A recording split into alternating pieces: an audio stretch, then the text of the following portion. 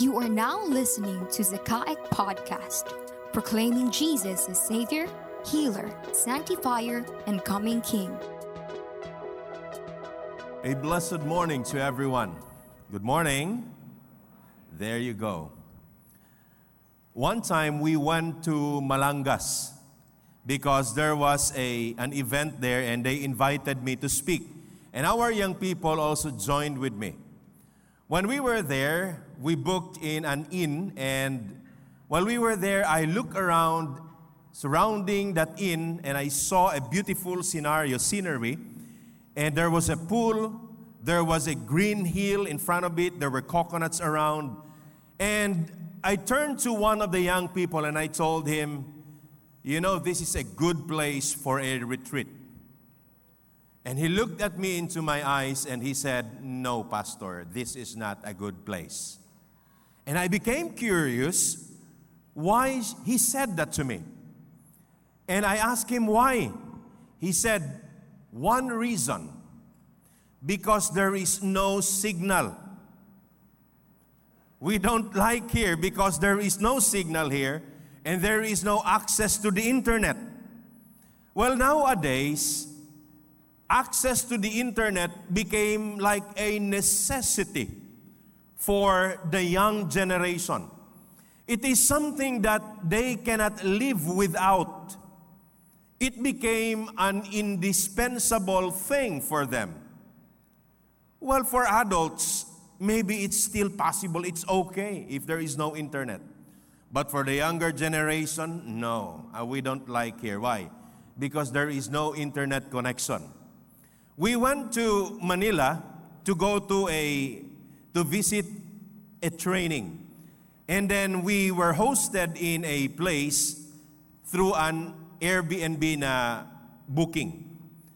And after the duration that we stay there, we were talking about the utility, the facility, that we use, and everybody liked it. I was with the young people as well. And I asked them, why do you like the place? They said, well, they provide a very strong internet connection. So it became an indispensable thing for the youth. Well, if internet is indispensable for the younger generation, I will be introducing matters that must be indispensable for a Christian, for the life of a believer. And that is why the new series is entitled Indispensable. And under that series are 3 sermons. We have faith, hope, and love. So for today, we will be talking about faith. Next Sunday, hope. On the 3rd Sunday, love. On the 4th and 5th Sunday, it's going to be a series break, and we will introduce to you a new series by the month of August. So today we will be looking at faith. Faith is something that everyone has. Even the agnostics, even the atheists, I believe they have faith deep within them. But faith can be addressed or anchored to an object. So even if an unbeliever, you ask them, do you have faith? They will deny it. But yet, you can still observe that there is faith existing in their life, but it is just anchored on an object that is not God. One time, there were 2 individuals. They are close friends to each other. They attended a church service, and after the preaching of the word, there was the offertory. One of them grabbed his wallet from his pocket and then opened it, and he saw that inside his wallet there was only one bill, 1,000 peso bill. And he was hesitant to get it, to drop it in the offering box, because in his mind, later I'll be needing this. His friend looked at him while he was gazing at his wallet and told him, bro, you just drop it to the box. And he looked at him and said, I am hesitant because there is something that I will be using this with later. And I don't have any other bill in my wallet. His friend told him, you just drop it. I will give you whatever you would need later. And so he went forward and dropped the 1,000 peso bill. And then the service went on, and the service was done, and they went out to the church, and they rode their car. The both of them were in the same car. His friend was thinking about it, and he said, you know, bro, it was ironic that you had faith in me, but you did not have faith in God. He said, why did you say that? He was offended, and he asked, why did you say that? Well, he said, in God's word, He tells us that He will provide for our needs. And you did not believe in what He said because you were hesitant to drop your money in the offering box. And yet when I told you I will provide for you, without hesitation, you went forward and dropped your money. And he realized that it was really what happened. And he said, yeah, you're right, bro. I think I have to confess this to the Lord, that I showed my faith to you more than I should show my faith to God. And then if you look at that situation, it tells us that all the time, actually, we all have faith. Sometimes we just vary on the object of the faith that we have. Because sometimes we anchor our faith on God. Sometimes we anchor it on a person. Sometimes the object of our faith is our job. Sometimes the object of our faith is our accomplishments or whatever we have around us. So all of us, we have faith. We just differ in the object of the faith that we have.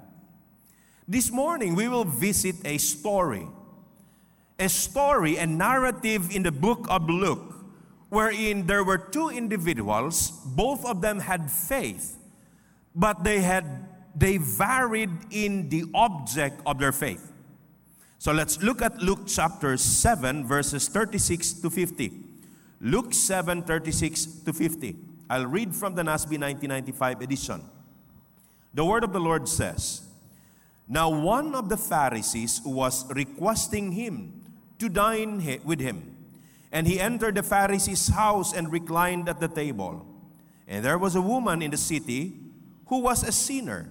And when she learned that he was reclining at the table in the Pharisee's house, she brought an alabaster vial of perfume.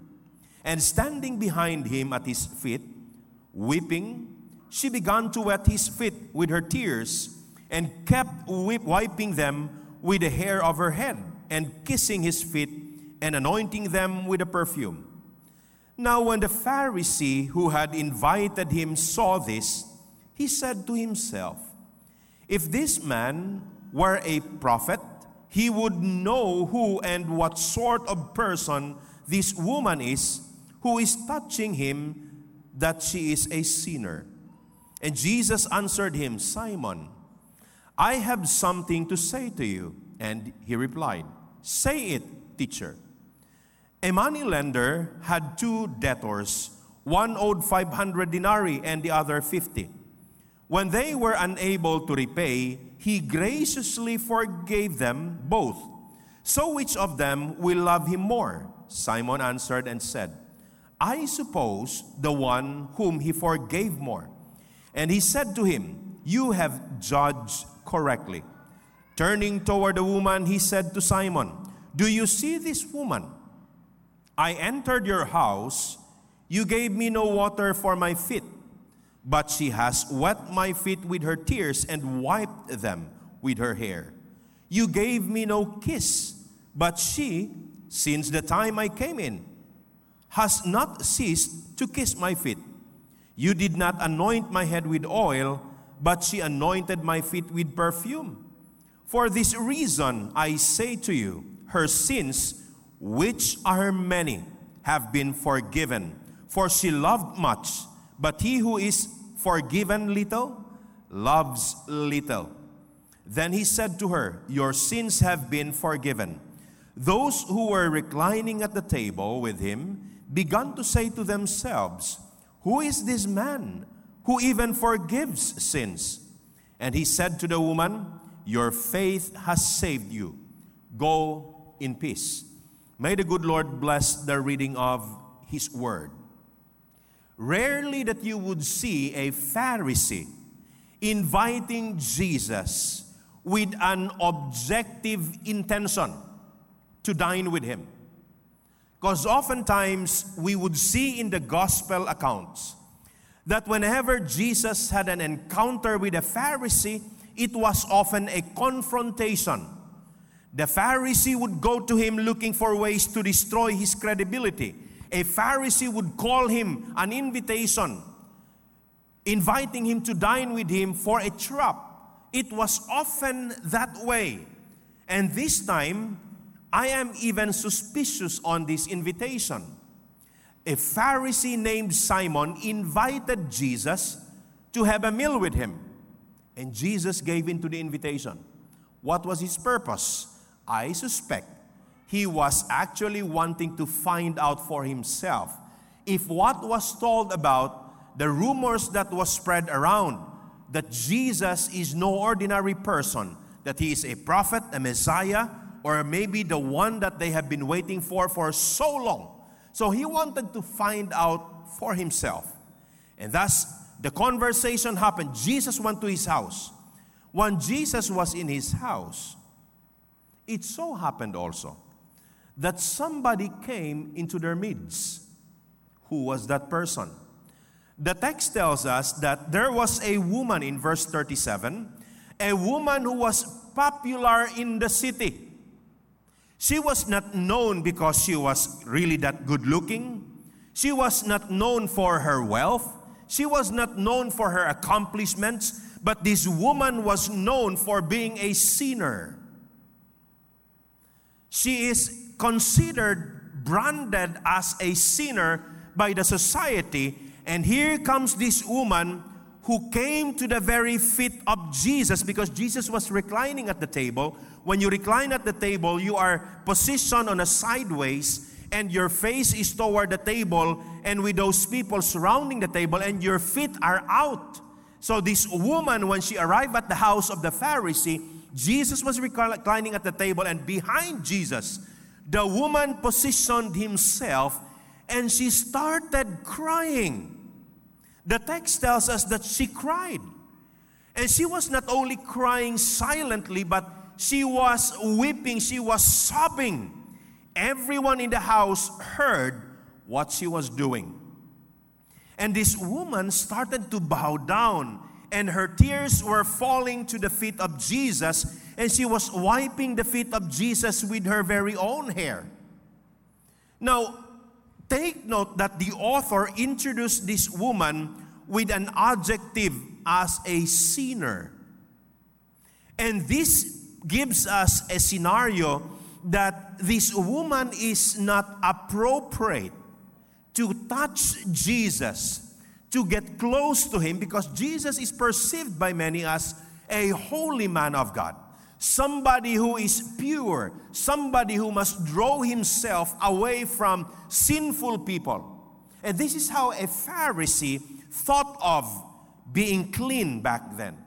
If you want to be clean or to keep yourself clean, as a holy person, as perceived by the society, you must stay away from this kind of individuals. Where was Jesus this time? He was in the house of a Pharisee. And a Pharisee would think, I shall stay away from this sinful woman. And yet Jesus did not say anything when that woman was there crying at his feet, wiping his feet with her hair. And so when the Pharisee saw this scenario, he said to himself, look at verse 39. Look at verse 39. Now, when the Pharisee saw, who had invited Jesus, saw this, he said to himself, if this man were a prophet, he would know who and what sort of person this woman who is touching him, a sinner. In other words, this affirms my suspicion earlier that he invited Jesus because he really wanted to find out for himself what really kind of person Jesus is. Is he a holy one? Is he a prophet or less than a prophet? Or just a simple ordinary Jew? So this time, when he saw this woman getting touched with Jesus, he made a conclusion. He deduced the scenario and said to himself, this guy is not even a prophet. Jesus must not be a prophet, because if he is, he must have known what kind of person is this that is touching him, and he must have reprimanded her already. So he made a conclusion out of his observation. Well, after that, he never said a word. He just said it in his heart and mind. So he said that not audibly, just to himself. Jesus is not a prophet. What happened next is that when you look at verse 40, surprisingly, Jesus responded to the musings deep within his heart and mind. And I think he was even surprised about this matter. Look at verse 40. Jesus answered him, Simon, I have something to say to you. And Simon replied, say it, teacher. Now take note. In the earlier part, probably, he was giving himself the benefit of a doubt whether this guy is really a holy one, a prophet or not. But with what he saw, he now addressed Jesus as a teacher. So a teacher must be a bit lower than a prophet. Teacher, you may say it, teacher. And Jesus told him a parable that went like this. Jesus told him, Simon, there is a money lender. And this money lender, there were two individuals who were indebted to him. One owed him 50 denarii. The other owed him 500 denarii. Well, 50 denarii is much already, because a denarius is equal to 1 day work, the wage for a day work. So if you work and you have 1,000 pesos that you receive from your work daily, then you multiply that by 50, that's the amount of the 50 denarii. The other one owed him 500, meaning to say, that's 500 days of work. Now, when the money lender realized that both of them could no longer pay him, he responded out of grace and mercy. And the money lender told these two individuals, you owe me 50, do not mind it anymore. You don't have to pay for it. I'll declare it quits. You owe me 500, do not mind it anymore. I'll declare it quits. Now Simon, Jesus asked him, who do you think would love more between these two people? Who do you think would love more the money lender? The answer is obvious, right? You don't need a degree to answer a question like that. Of course, the one who owed him 500, because he just made it quits. 500, that's 500 days of work. It's almost 2 years. And that you'll just say it quits? It's okay, don't mind it anymore. So this guy must love the moneylender more than anybody else around. You know how Simon answered? He said, well, I suppose it's the one who owed him 500 denarii. Seriously, Simon? With that question in which the answer is so clear as crystal, you are responding to Jesus with a supposition? Why is he answering that way? Maybe if he is intelligent enough, he already knew where the story is going. I suppose the one who owed him 500 denarii. And Jesus said to him, you judge correctly. You judge correctly, Simon. And then after he said this, he looked at the woman. Now, take note. Jesus was talking to Simon, the Pharisee, and yet this time he looked at the woman and said to Simon.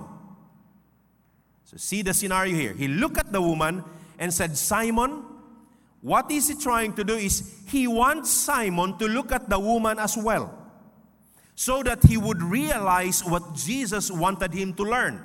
So Jesus said to him, look at the woman. He looked at the woman and said, Simon, look at this woman.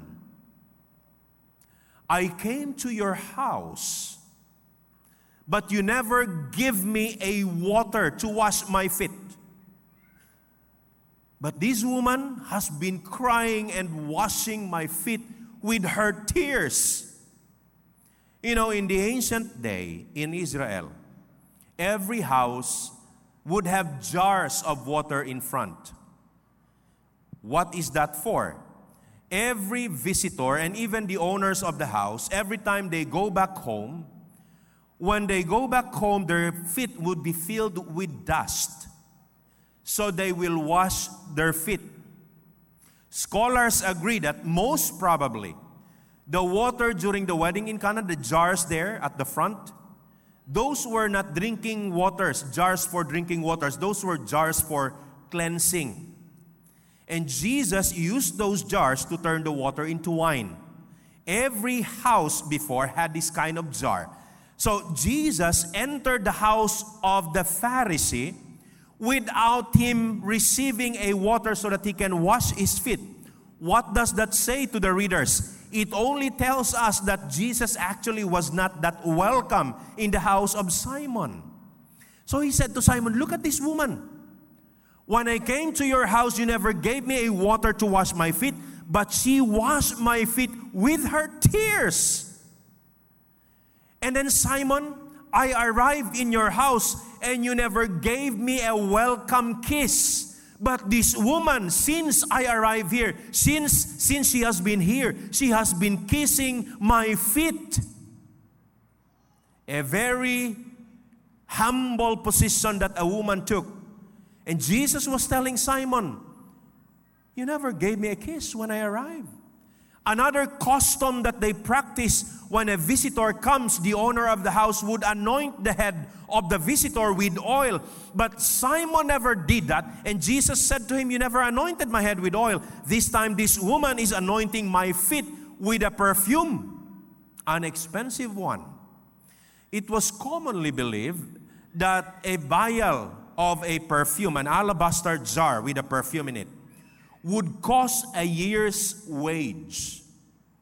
So you total the amount of money that you receive from your work for 1 year. That's the amount of the vial that this woman has. And when it's inside an alabaster jar, it is not usable the way we use the perfumes today, that you just open the cover and cover, and then the following day you spray yourself. No. If it's in an alabaster jar, they'll break the jar and you cannot use it anymore. It's just one time. This woman reserved that for Jesus. And here is the thing. When Jesus said this, he was actually bringing the character of the parable of the one who owed 500 denarii to the moneylender, to the very person of this lady. And he said to Simon, Simon, this lady has done so much for me, expressing her much love for me because of her sins that were forgiven, which is many.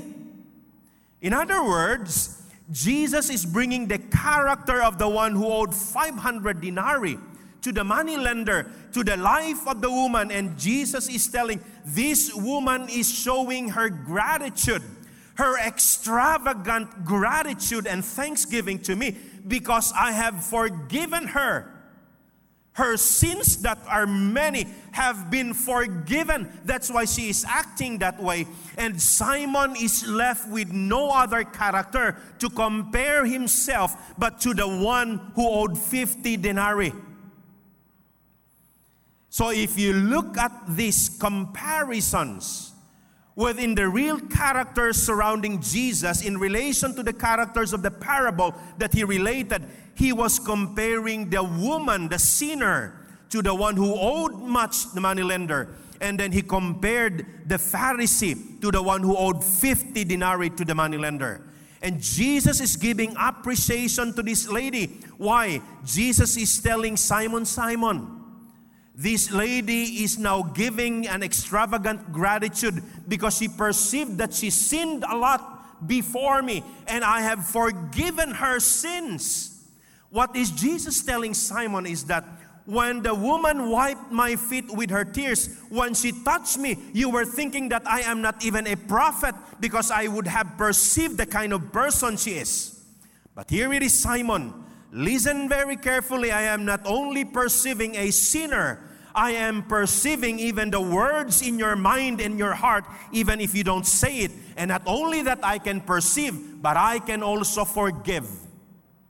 When Jesus displayed this to Simon, there is a realization that God, that Jesus, is claiming actually the attribute of God who can forgive sins. No wonder, if you look at verse 47, for this reason I say to you, her sins, which are many, have been forgiven, for she loved much, but he who is forgiven little loves little.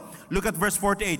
Then he said to her, your sins have been forgiven. And what did the people around them think of? They said to themselves, who is this man who even forgives sins? Well, this was not the first encounter of the Pharisees when Jesus declared that he can forgive sins. You look at chapter 5, they had an encounter with the Lord already that he can forgive sins, and yet they continued to reject him. What does the narrative is saying to us is this. When you look at the experience of the woman, she had an understanding, she had a faith in the Lord Jesus Christ, that he has forgiven her sins already, and because she has been forgiven, she is now giving her extravagant gratitude to the Lord. Yet this Pharisee, his faith is not anchored on the person of Christ. His faith is anchored on his religion. His faith, the object of his faith were the practices within that Judaistic belief system. That was the object of his faith. But the woman, the object of her faith is not the religion. The object of the woman's faith is no other than Christ alone. And there is a declaration here out of this text that faith becomes useless if it is anchored to the wrong object. I'll repeat. Faith becomes useless if it is anchored to the wrong object. No matter what kind of faith you would have, no matter how strong your faith and conviction is, if it is anchored to the wrong object, that won't avail anything. One time we were asked to officiate a burial. But before the burial, we had a necrological service here at the church. So it was attended by so many people. After the service, the family asked me to lead the songs in the cemetery. And another pastor from our church was assigned to do the burial ceremony. So he brought his car, I brought my car, because there were other passengers who rode with us. And there were so many people that attended that the convoy became very long. When we arrived at the intersection, because of the length of the convoy, it was interrupted by some motorcycles. And what happened was that more than half of the convoy already were able to pass through the traffic, the crossing, the traffic light. But less than half of the convoy were left, stuck in the traffic. So we went ahead to the cemetery, and when we arrived there, we waited for around 10 minutes. We saw the car of my co-pastor, who is assigned to officiate the burial. We saw his car enter the gate, and he drove fast, but not going to where we were. He drove fast to another group, which is a bit distant from where we were. So I suspected already that he was going to another burial, that he is going to go there and conduct the burial ceremony. I was alarmed. So I started running toward that direction because I wanted to tell him that that's a wrong group of people that he went to. Well, I was a bit late because he arrived there, went down from his car, and grabbed the microphone and started saying, let's start the burial now. I'm requesting everyone to please start gathering near me now. And everyone there started looking at him, wondering, who is this guy? We don't even know him. Well, at the end of the day, he was doing the right thing, but to the wrong group of people. Right? He's there to officiate the burial, but it so happened that it's the wrong group of people that he went to. So I told him, Pastor, that's not ours. It's in the other side. And so he just said, sorry, I'm sorry. And we both went to that group that we were supposed to officiate. It's the right thing that he was doing, but to a wrong group of people. It's the same thing when we have the right faith, but it is anchored to the wrong object, it won't avail anything. So we must have the right faith and anchored to the right person, the right object of faith. And take note, the object of faith must not be a kind of work, a kind of group, a kind of religion, a kind of belief system. No, no, no. The object of our faith must be a person. Who is that person? That's the Lord Jesus Christ. And this woman, in contrast to the Pharisee anchored his faith to his belief system. And yet the woman anchored her faith to the very person of Christ. And thus, when you put them together, this woman realized that in Jesus, she found forgiveness already. That is why she did that extravagant gratitude that I have been describing here. Why? Because she realized that there is forgiveness in the very person of Christ. Take note of this. Take note of this, my dear brothers and sisters in Christ. Faith in Jesus is indispensable in order for a person to experience forgiveness, which would pave the way for gratefulness to be expressed. I'll repeat. Faith in the very person of Christ, Jesus Christ, is indispensable for forgiveness to be experienced, which would pave the way for gratefulness to be expressed. The most grateful people on the planet must be the believers. Why? Because when we realize that our sins can never be forgiven by anything, and only Jesus' sacrifice on the cross at Calvary is more than enough to wash our sins away, then who will not be grateful to Christ for what He did? Imagine that. These two individuals were presented here, and the woman just so happened to have anchored her faith in the person of Christ. Faith is truly indispensable if you are a believer. Faith in Jesus Christ, to be very clear and to be very exact. To whom are we anchoring our faith this moment? If we anchored our faith in Christ, then we are assured of the forgiveness of sins. And because we are assured of the forgiveness of sins, it paves the way for gratitude to come out of our hearts, and that Jesus would receive our gratefulness just as this woman gave to Him. No wonder in the end part of the narrative, in the last verse of the chapter, Jesus said to her, "Woman, your faith has saved you. Go in peace." Go in peace. Your faith has saved you. Why? Because the woman anchored her faith on the right object. When your faith is in Christ, you have been forgiven already. Take note of the tense here. When Jesus said, "Your faith has saved you," in the Greek grammar, it is indicative and perfect, meaning Jesus' statement is a fact that is anchored on what was done already in the past, meaning the woman was already forgiven before she expressed her gratitude to Christ. So take note again with what I said earlier. Our faith in Christ is an indispensable matter in order for us to experience forgiveness, which would pave the way for us for gratefulness to be expressed to Christ as well.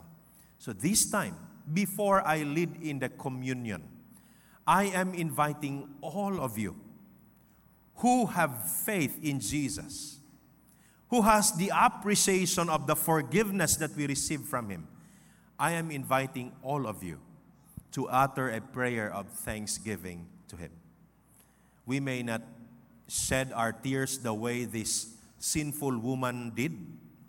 We may not anoint the feet of Jesus with a vial of perfume, but when we put our hearts in the very presence of God and show to Him how grateful we are, I think it's an acceptable act of worship from God's children.